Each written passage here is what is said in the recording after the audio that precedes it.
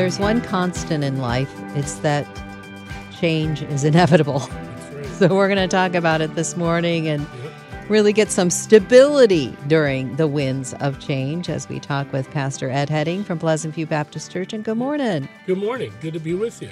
It's nice to have you here. And boy, lots of things happening in our world, aren't there? Yes. And in our lives, too. Yes. And how fast they occur. That's what people tell me. It just happens so quick. They can't almost process all the changes that are going on. And in fact, I've had several people in our church share with me their concern that everything in the world and in their personal lives and in the church itself is changing, and they're unnerved by how fast things are moving away from the stability they once knew. And think about our lifestyle. You know, you go through changes as you baby to an infant to a toddler to, child, adolescent, all the way up through adulthood, and then supposedly the golden years, right? And things change at each stage of our life, and it all comes with challenges. And we think of technology. I think that's one of the things that changes so fast. It's hard for people to embrace the changes, and so some of them avoid the changes. I know some people in my church still don't have a computer because they just don't want to get involved with it. But some of the technological changes are good, and some are not so good.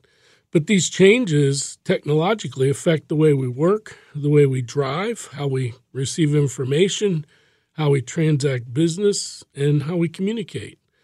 And even the world's morals are evolving more and more away from the Judeo-Christian morals our world was founded upon, our nation was founded upon. And I just think about George Washington and his farewell address, and John Adams as well said that our Constitution, our Bill of Rights, our way of living in America is predicated upon having a religious people who bring good morals to society. And if the morals of our society decline, then our country will cease to exist. And it's rare in history for a country or its government to last longer than 200 years. And we've been blessed for so long in this country, but unless God brings revival to our churches and our nation, which I continue to pray for, as we face the days ahead, then, we're going to be facing some very difficult times. So while we have to realize and accept change, we can't despair over it, but somehow embrace it, adapt to it, and find stability in Christ through the winds of change. When I went to Christian college, the college was about 5 years old when I was a freshman. In our chapel service, our then president would often say the most consistent thing about change is change. Yes. And he would bring that up because buildings were going up and we'd have to change schedules and things like that. And I think that's true about the world that we live in today. So I want to look at 4 principles we can stand on to stay strong and stable as things fluctuate in our world. Number 1, we have to come to the place mentally and in our heart that change is inevitable and let the feelings follow. We can't stick our head in the sand. Change is coming our way. It's inevitable. But not to be a negative person, but a realist, we need to be reminded that the way life is, we're either coming out of a storm, we're either going into a storm, or we see a new storm on the horizon. And remember that there have only been 268 years out of 3,400 years of recorded history without war. So that's just amazing. That's incredible. That's 8% of all recorded history. Mm-hmm. But in Job 14:1, Job said, "Man who is born of a woman is a few days and full of trouble." And I can remember my pastor saying when he was in the 60s, I can do anything I could do at 18 for 1 minute, right? And then we go through changes in our life that we can't do things we used to do. And people come and go throughout our lives, friends in high school and college and in life. And life is made up of seasons and chapters. God closes one door and opens another one. So we need to be willing to accept mentally and in our heart that change is inevitable, whether we like it or not. Second of all, we must embrace change because God is in the transformation business. Deb, maybe read that short verse in Psalm 31:15. My times are in your hand. Yeah, I remember reading a Chuck Swindoll devotional, and he quoted this verse, and he shared the story about Dawson Trotman. He was the founder of Navigators, and he was in New York near Schroon Lake, and He was at a child's birthday party of a friend of his, and the child got into the water. And Dawson Trotman wasn't a swimmer, but he dove into the water, and he made sure that the child's head was above the water, but he drowned because of it. And as they were pulling his body to shore and informing his wife that he had died, this was the verse that came to her mind first to respond to the instant dramatic change instantly in her life. My times are in your hand, Lord. And we think of the process of a caterpillar becoming a butterfly, metamorphosis it is called. And in 2 Corinthians 5:17, it says, therefore, if anyone is in Christ, he's a new creation.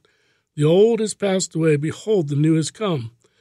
Now, all the verbs here are in the present tense except for one, but the other one, the one that's not, is past action of salvation with a lasting effect for eternity. So is implied, but not written in the Greek, is becoming. We are becoming new creations.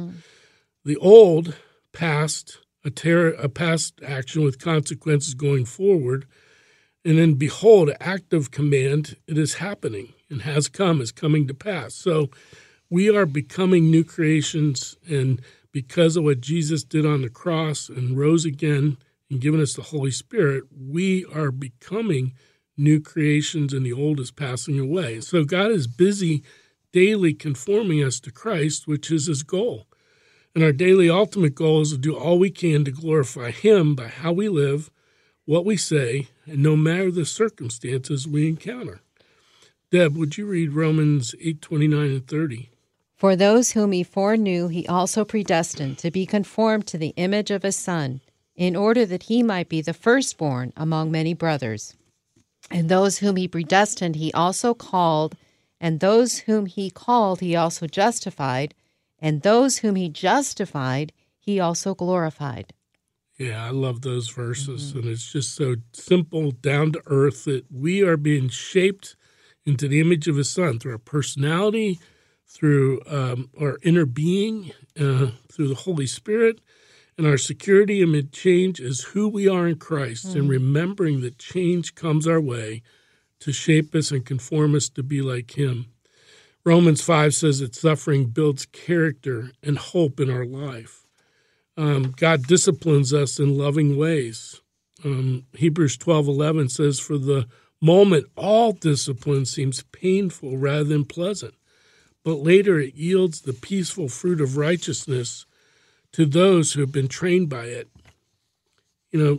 Change releases more of God's grace in our lives as we adapt and adjust to change. Deb, would you read John 1:16 there? Sure. From his fullness we have all received grace upon grace. And 2 verses before that talks about, we just went through the Christmas season, it talks about how Jesus came to dwell among us, and he is the balance of grace and truth, as it says at the end of that verse. And then it goes on, these 2 verses later, for from his fullness we've received this grace upon grace. And the picture there is of an ocean where you're standing on the seashore and you're seeing wave upon wave upon wave come in and wrap around your feet. And this is the picture in this verse of waves of grace, one after the other, coming upon our lives, even as change occurs.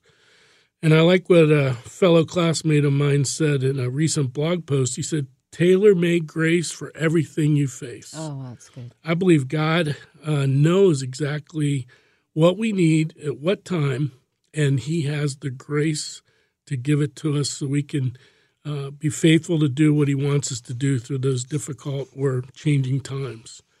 And thirdly, we must learn to trust God, who is the anchor of our soul when uncertainty prevails all around us. And in Hebrews 6:19, it says, we have this as a sure and a steadfast anchor of the soul, a hope that enters into the inner place behind the curtain. In Job 121, and he said, naked I came from my mother's womb, and naked shall I return. The Lord gave, and the Lord has taken away. Blessed be the name of the Lord. So remember that we're not of our own, but we have been bought with the precious blood of Jesus Christ. And I love what Galatians 2:20 says, I've been crucified with Christ, nevertheless I live, yet not I, but Christ lives in me. So it's not I, but Christ that's living through us. We are merely stewards of the blessings and grace that God has given to us. Our possessions, our spiritual gifts, everything else, we hold these material things loosely. And we think about the change that goes on in our country, changes in our culture, changes at our work, changes in our home, kids going off to college, a marriage, a divorce, changes at our church. They're unnerving at times. We don't like the changes, but we need to learn to be flexible because flexibility is important. And sometimes it's lowering our expectations as necessary. The thing about flexibility, one of the gifts I got for Christmas was a little socket wrench that can go on your drill. And what I like about it is it adjusts to many different sizes of the nuts that you would do. Great.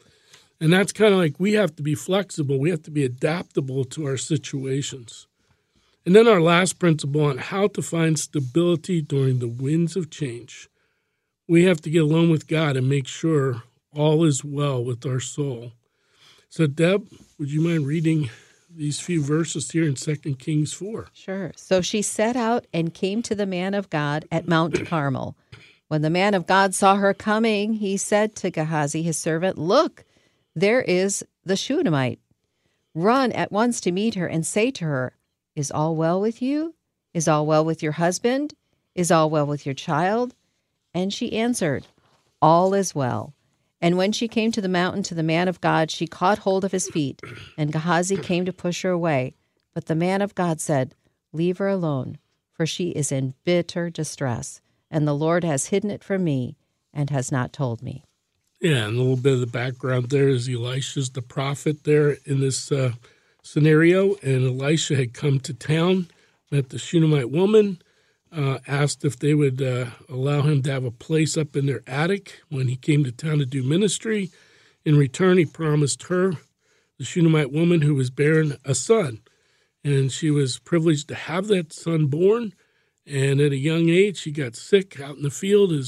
Her husband brought him home, and he passed away. And so now she's coming to seek out Elisha for help. And I think what's really interesting is in verse 26, she answered the Gehazi's servant, "All is well." Even though it wasn't completely well, she knew who could provide the answers and the peace and to solve the issues that she was dealing with in her emotions by going to Elisha the prophet. You and I, we need to go to the Father. We need to have a place where we can get alone with him and to be able to work through the issues in our life so we can say all is well with the change that's going on around us. Proverbs 18:10 says, "The name of the Lord is a strong tower. The righteous man runs into it and is safe." And in Psalm 32:7, it says, "You, God, are my hiding place for me. You preserve me from trouble. You surround me with shouts of deliverance." And I love that scene in the movie War Room where the prayer warrior has a closet where she goes and gets alone with God and has the walls filled with prayer requests. Yes. Do we have a hiding place where we go and get alone with God when the changes all around us are overwhelming? Is Jesus your anchor, your source of emotional strength when your world has gone crazy? Lean into him, go to him, find that hiding place and pray until all is well in your heart and in your spirit. That is so good. Such a Thank reminder where to turn to when all around us is changing. Yeah. He's a Heavenly Father. He wants to be there for us. He's the anchor of our souls. He's the anchor of our souls. So, Ed, thank you so much. You're welcome.